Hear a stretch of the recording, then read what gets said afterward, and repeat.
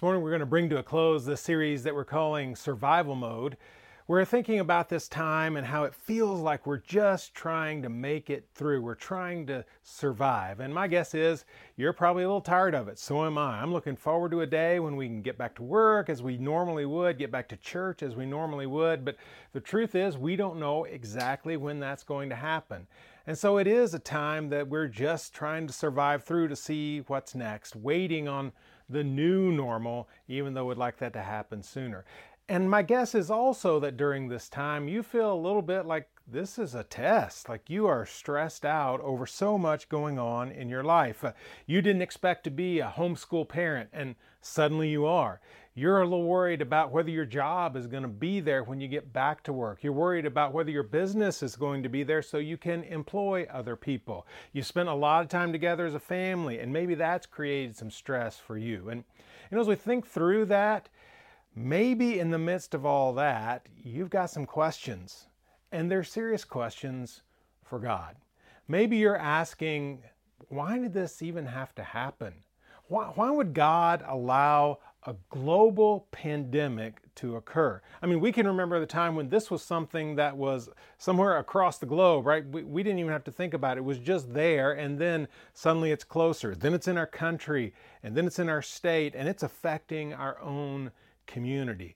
Why would God allow this? Why would He allow all these people to get sick and die? Why would He allow all the economic ramifications that we're facing? Why did this have to happen? Well, I think that's a pretty good question, and a question that's worth answering. Why would God allow so many people to deal with a deep sense of loneliness at this time? I mean, we've got people who are in nursing homes, assisted living, hospitals who can't have people come visit, and we've got those families wanting to visit, and it's breaking their heart not being able to do that. Why is this going on, and why is God allowing it?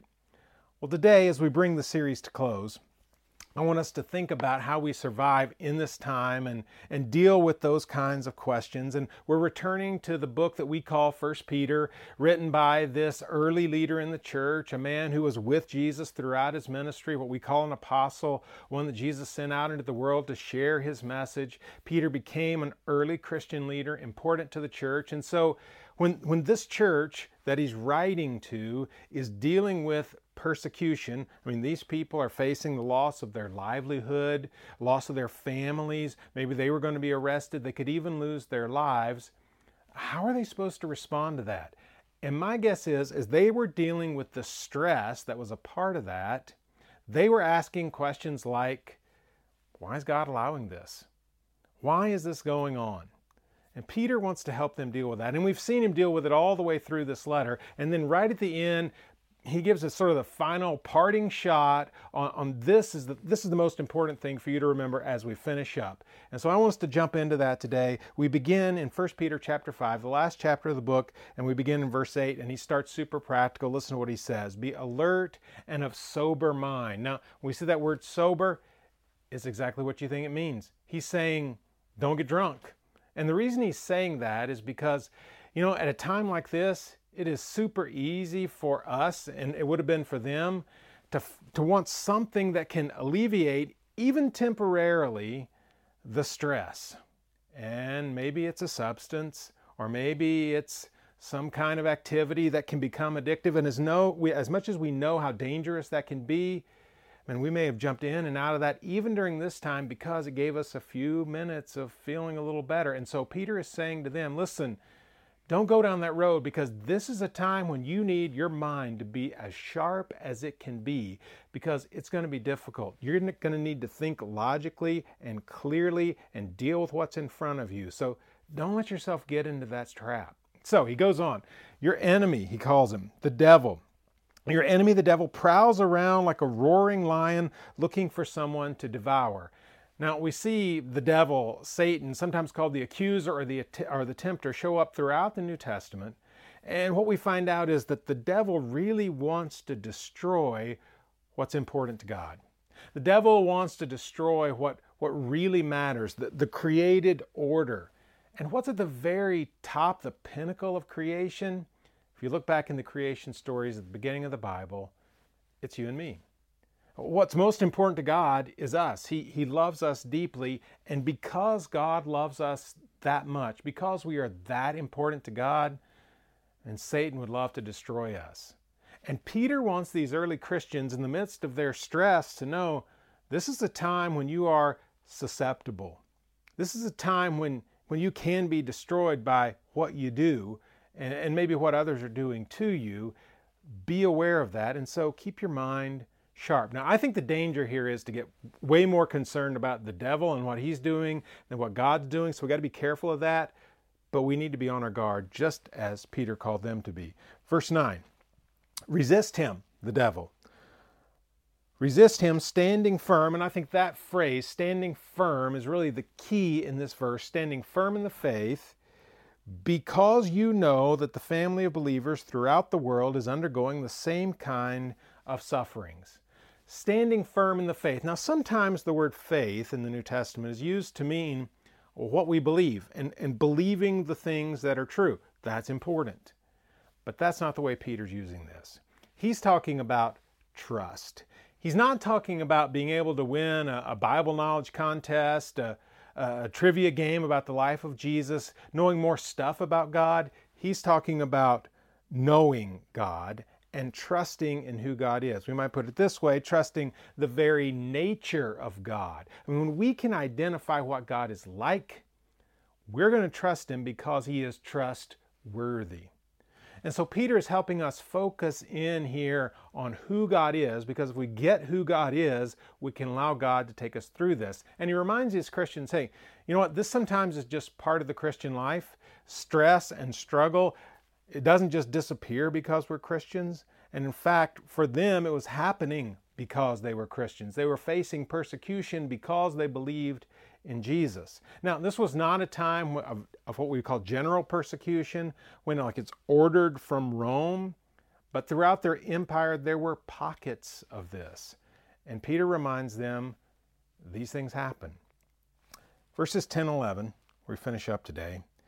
He says, "And the God of all grace, who called you to his eternal glory in Christ, after you've suffered a little while, will himself restore you." And to me, that word stands out. And you see in this passage, he says, God's going to do four things, basically. He's going to restore you and make you strong, firm, steadfast. Restore you, make you strong, firm, and steadfast. Now, what Peter does not say is, hey, you're going to walk through this and then God's going to take it all away and it's going to be easy. All your problems are going to be solved. We want him to say that. That's not what Peter says. I mean, what they wanted to hear was, we're going to get through this time of persecution. It's all going to be over. Go away. Happy life. Everything's the same as it always was. Well, it wouldn't be that way for some of them. But what Peter says is, God will restore you. When I hear that word, and that's the word that really jumped out at me as I read this passage, was that God is going to give us back what is taken away. Now, for those Christians, what it might mean was persecution would come to an end. And that would happen, because there would be times when it would come and it would go. As I said, this time in the empire, it's just in pockets. And so there might be a time when it would go away and what they lost would be given back. But it might also be that what they lost would not be restored until Jesus returned, would not be restored until resurrection. And that sometimes is what restoration really means. And then he closes out with that sort of benediction, to him be the power forever and ever. Amen. Now, as I think about that, he sort of stacks things on top of one another there. Strong, firm, steadfast. I don't know that we need to separate those out. He's sort of saying this is who you're going to be in three different ways. But as we think about that for us, what's the lesson we learn? And for me, it's this: God will not forget you. That's a lesson we need today. Because we might be asking that question, why did God allow this to happen? Where is God in all this? Did somebody do something wrong? Sometimes we assume that when bad things happen to us. What did I do wrong?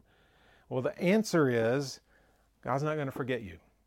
He may not eliminate all the bad things that have ever happened to you, may not eliminate what's bad in the future, but we know that He's present. And in this passage, Peter reminds us that God is going to restore us.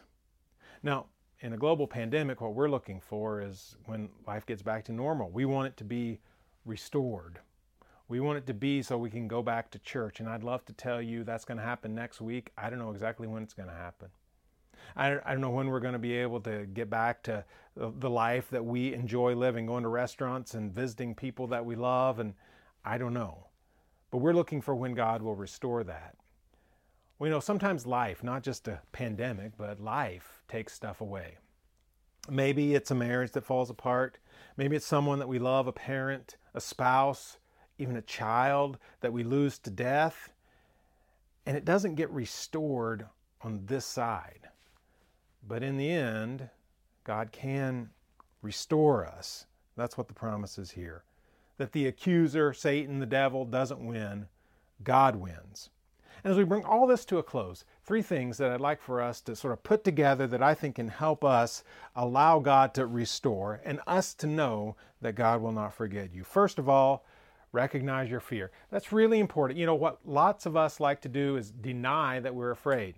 If we just pretend I'm not afraid, then maybe it'll all go away. I want to look strong. Maybe some of us guys are worse at this. We don't want to tell people we're afraid. And the truth is, one of the most important things for us to do in a time like this is to acknowledge our fear, because when we name it, it loses some of its power. We begin to control that fear. When we deny it and pretend it's not there, it just grows in us. So name the fear. Recognize its reality. Then remind yourself of God's faithfulness. God has been faithful to you and to me throughout our lives. God was there throughout Scripture. We can read those stories, and we need to do that and see God's faithfulness. This goes back to trusting the nature of God that we talked about earlier in the message. And then finally, depend on God's faithfulness.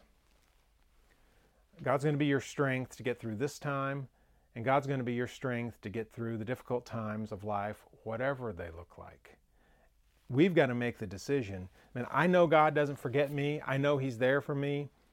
But I've got to make the decision. I'm going to depend on Him. And even when things don't always make sense, and even when we go through really bad stuff, God is still there. He's not forgotten me. You know, as we bring it to a close, I call this series Survival Mode, but in truth, it's about way more than surviving. Because I think God is doing more than that in us. I think God is doing more than just getting us to the other end of this.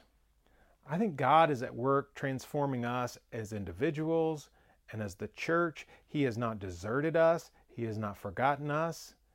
And He is using this to help the church, not just in our country, but throughout the world, reach people that might never know Him. This is about more than surviving.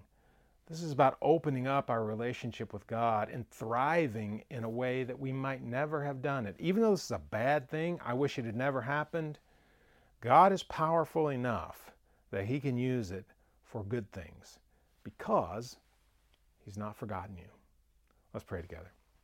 God, we're thankful that You're with us, that You never forget us, even in difficult times. And God, we pray that You will use this time, as difficult as it is, and use all the really hard parts of life to help us develop a deeper trust in You. And we pray it in Jesus' name. Amen.